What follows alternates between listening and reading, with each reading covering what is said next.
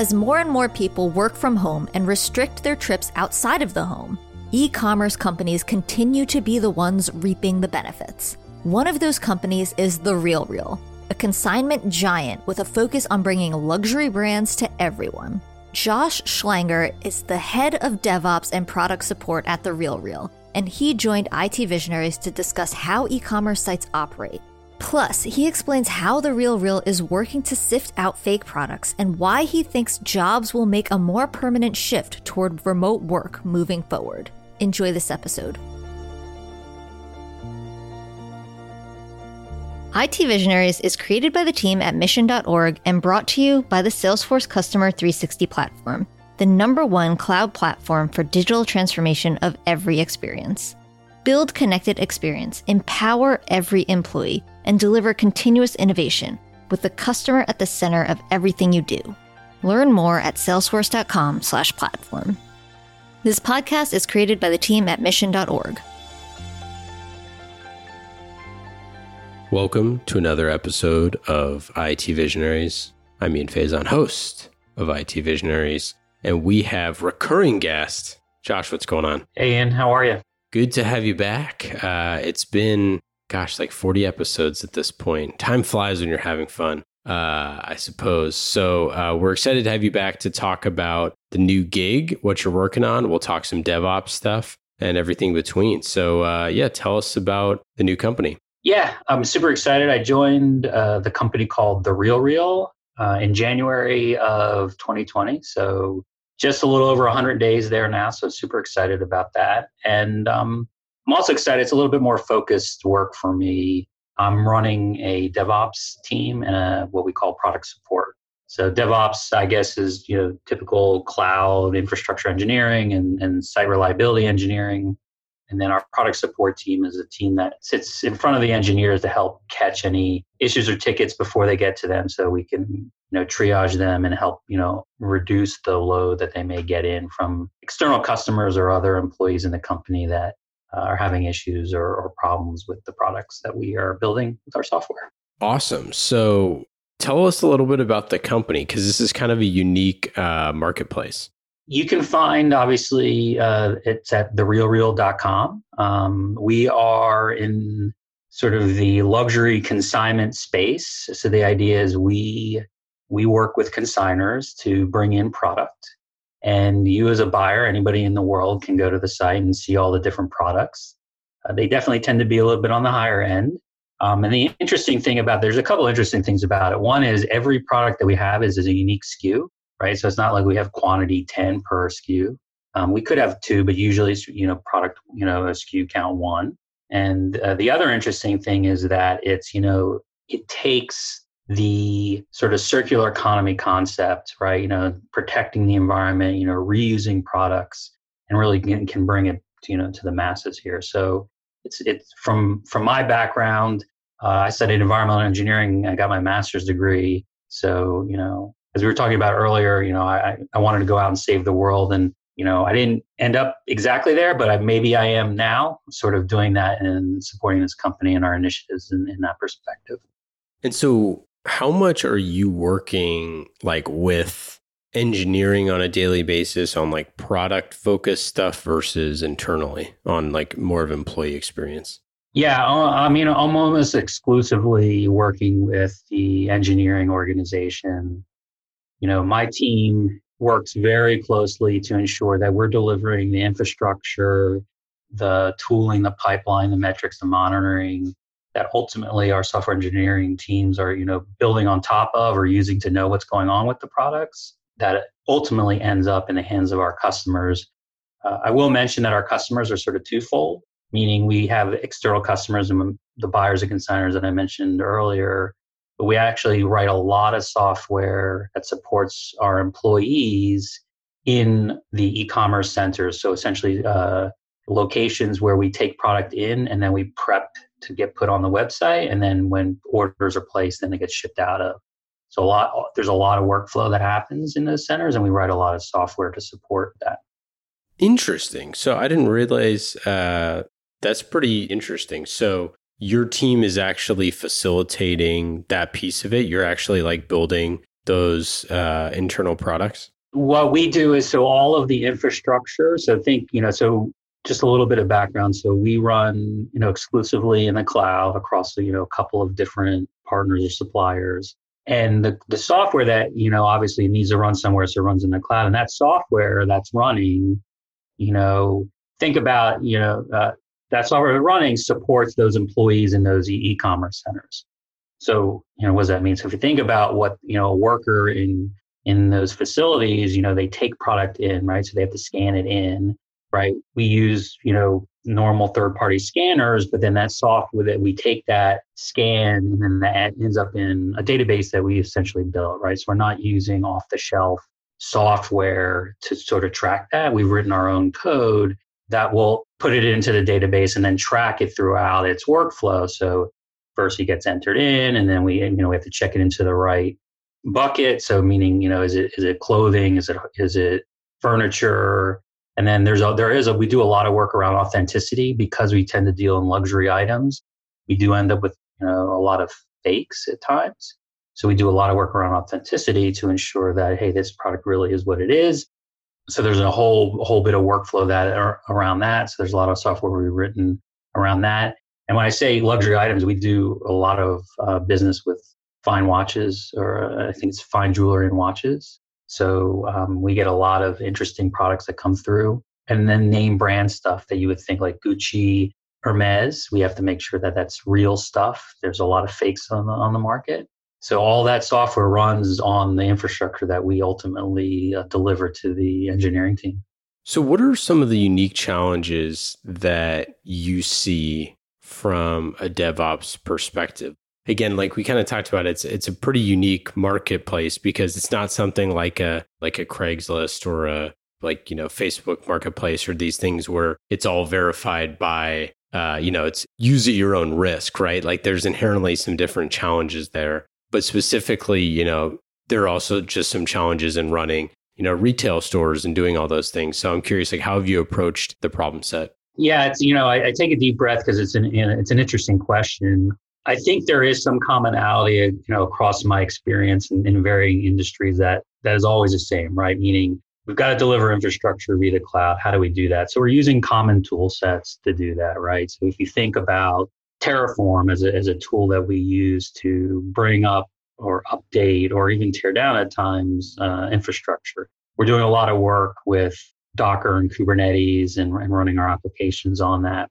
But that's sort of the common theme that you see across a lot of companies where it differentiates or starts to differentiate in the business that we're in.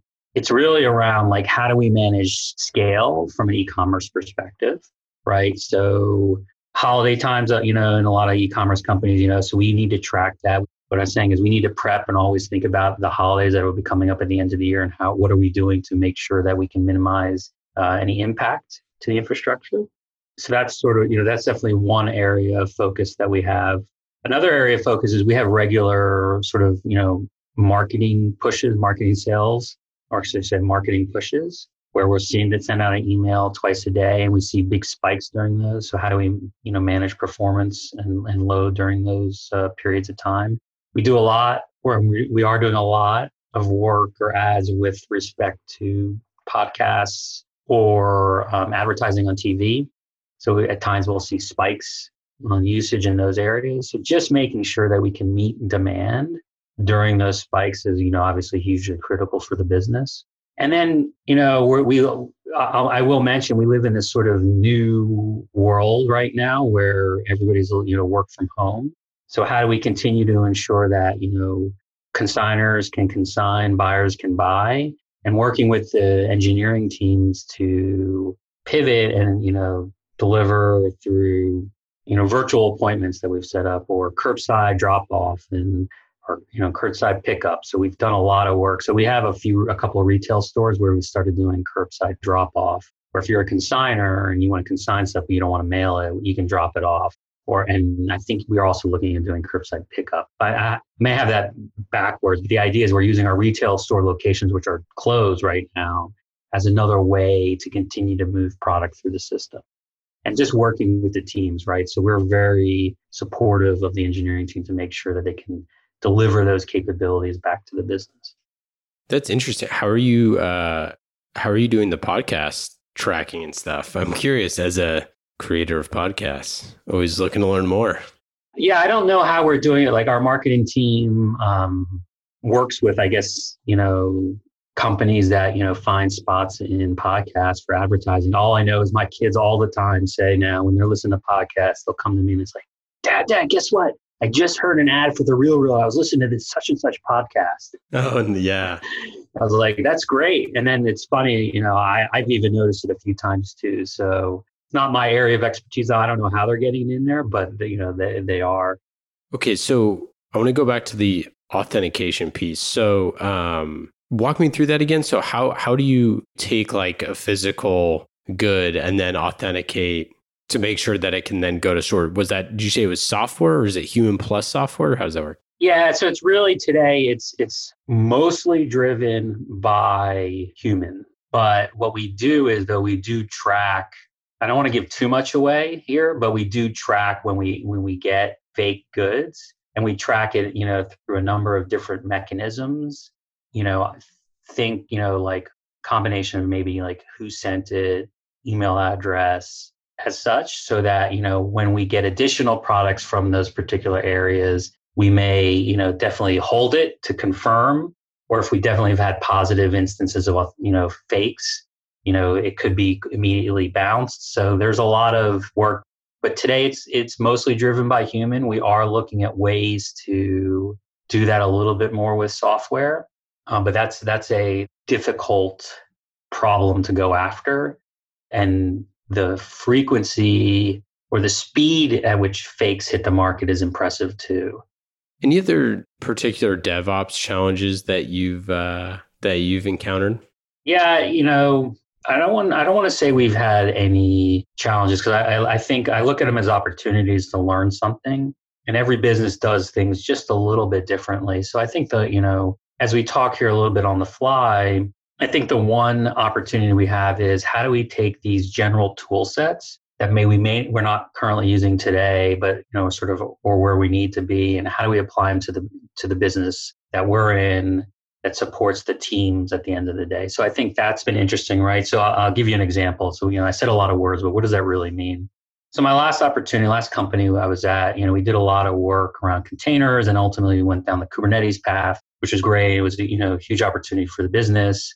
The speed we found the speed of deployment, local development, was increased. So that was huge. Now today we don't use as much of containers and we don't use as much of the Kubernetes ecosystem, but so it's how do we then bring that to the company to help them continue to be quite agile, improve speed, improve, local development, while also giving us the ability to, continue to do more with less, I guess is the best way to say it rather, is, we want to, do all of these great things, both from a software development perspective and building out products, as well as, the tools that need to support that. And, we feel pretty bullish on our ability to do that with some of the newer tools and technology that are out there today. That's one area of opportunity that I'm super excited about. And then, the other opportunity or challenge that, I've taken on since I've joined the company was thinking about how do we make the platform even more highly available than it is today, particularly as we look to expand in the future, here in the US, potentially overseas. That could, in you leveraging the cloud, maybe be able to be multi-region, more highly available across those regions is a big challenge, big opportunity. It could be a fun one as well. We just need to figure out, sort of plan for it, and then use the tools that we're implementing today to help us deliver that in the future. No, obviously COVID has changed a lot of things. I'm curious, how has your team been building remotely and doing things remotely in this time? Like, how do you think that other leaders that are kind of managing during similar periods of uncertainty can leverage some best practices? Yeah. So for my team specifically, the current structure of the team is we have 3, myself included, locally here in the area. We had one other remote works, out of his home in Denver. So that's So we are sort of partially remote anyway right now. As I look to grow the team in the future, me personally, I'm not going to be tied to just the Bay Area, like San Francisco. If we find somebody here, great. But I fully anticipate to have a partial to full remote team as we move forward. And I've managed remote teams in the past, so it's not a huge challenge for me. But sort of best practices or the things that I think about is regular communication, and I think that's hugely critical. Most teams probably do this today with some concept of a daily stand-up or weekly reviews, look at ticket reviews or whatever it may be. But I'm a big fan of having regular one-on-ones with individuals. We use Slack pretty heavily, so slacking people, hey, how's it going?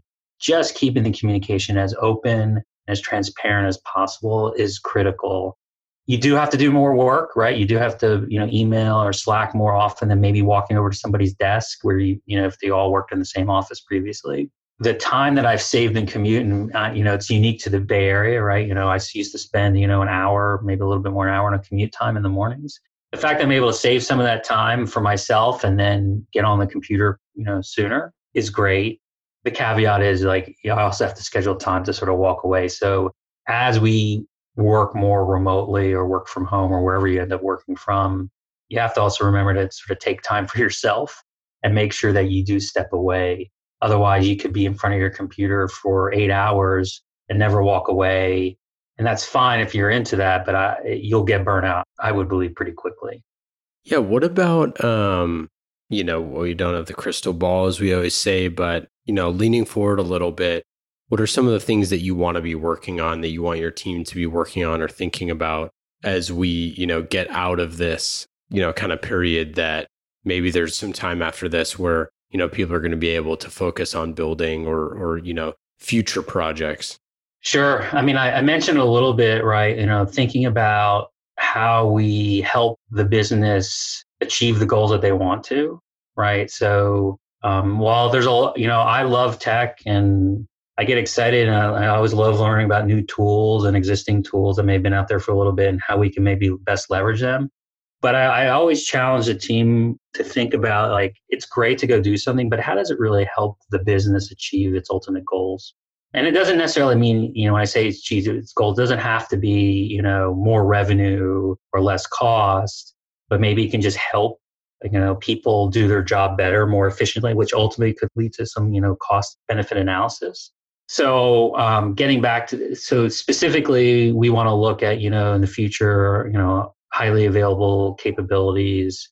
As, more of our workforce does go remote and, the supporting our IT organization. So I have a peer who runs IT, which is really supporting the end users from, laptops and VPN and things like that, is working with them to make sure that as these users go remote, they have all the best tools at their disposal, and working with them just to make sure that, again, the employees can do their job, which could mean more usage of the cloud, depending on, what we're talking about. We have a lot of SaaS applications that we use, but, there are still some legacy pieces. We do have, I mentioned e-commerce centers earlier. We have a lot of locations and offices and luxury consignment offices where people used to come. So if we have hardware, there are things that we can maybe move to the cloud and just rely on the network. So those are some of the areas that I think about in the team. I ask the team to think about as we move forward.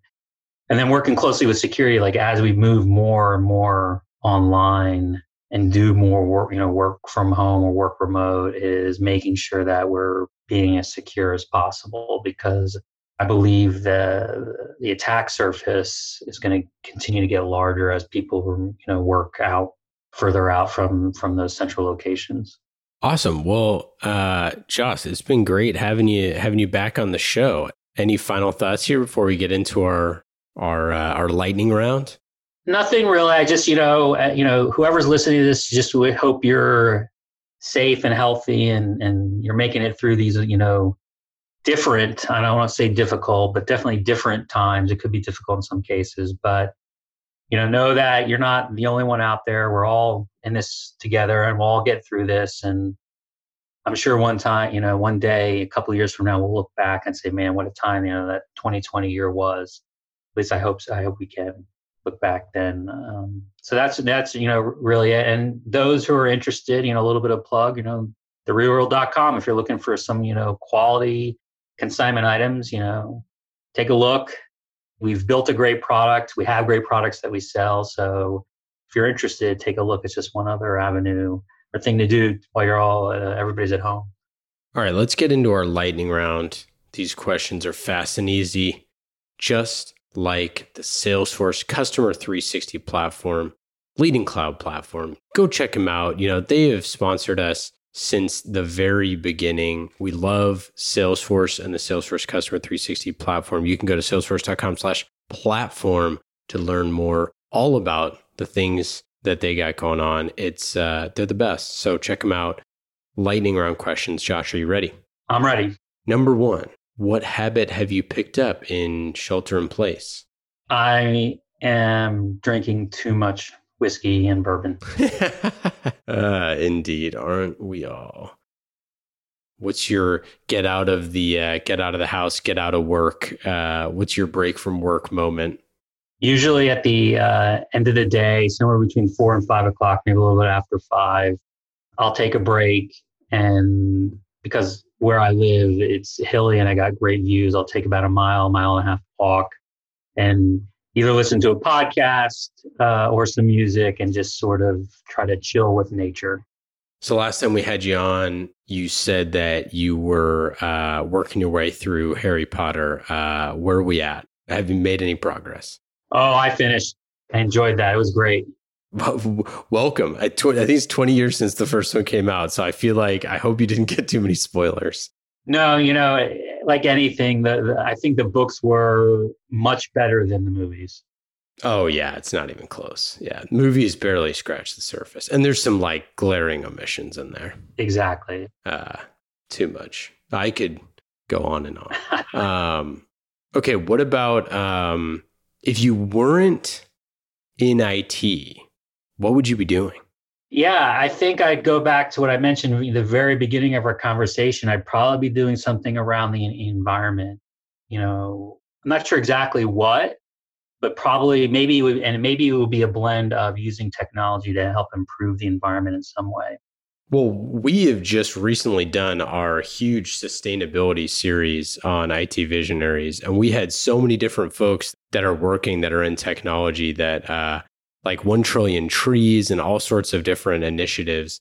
So I feel like now more than ever, being a technologist and being able to, support the environment and to make a difference is actually attainable. As part of the reason why we want to do that series is it's so hard to figure out where you fit in, right? You're like, I'm sitting here, in a tech company or wherever, where do I fit in? But I'm totally with you. I love being outdoors, so I love the Bay Area, and I feel the same way.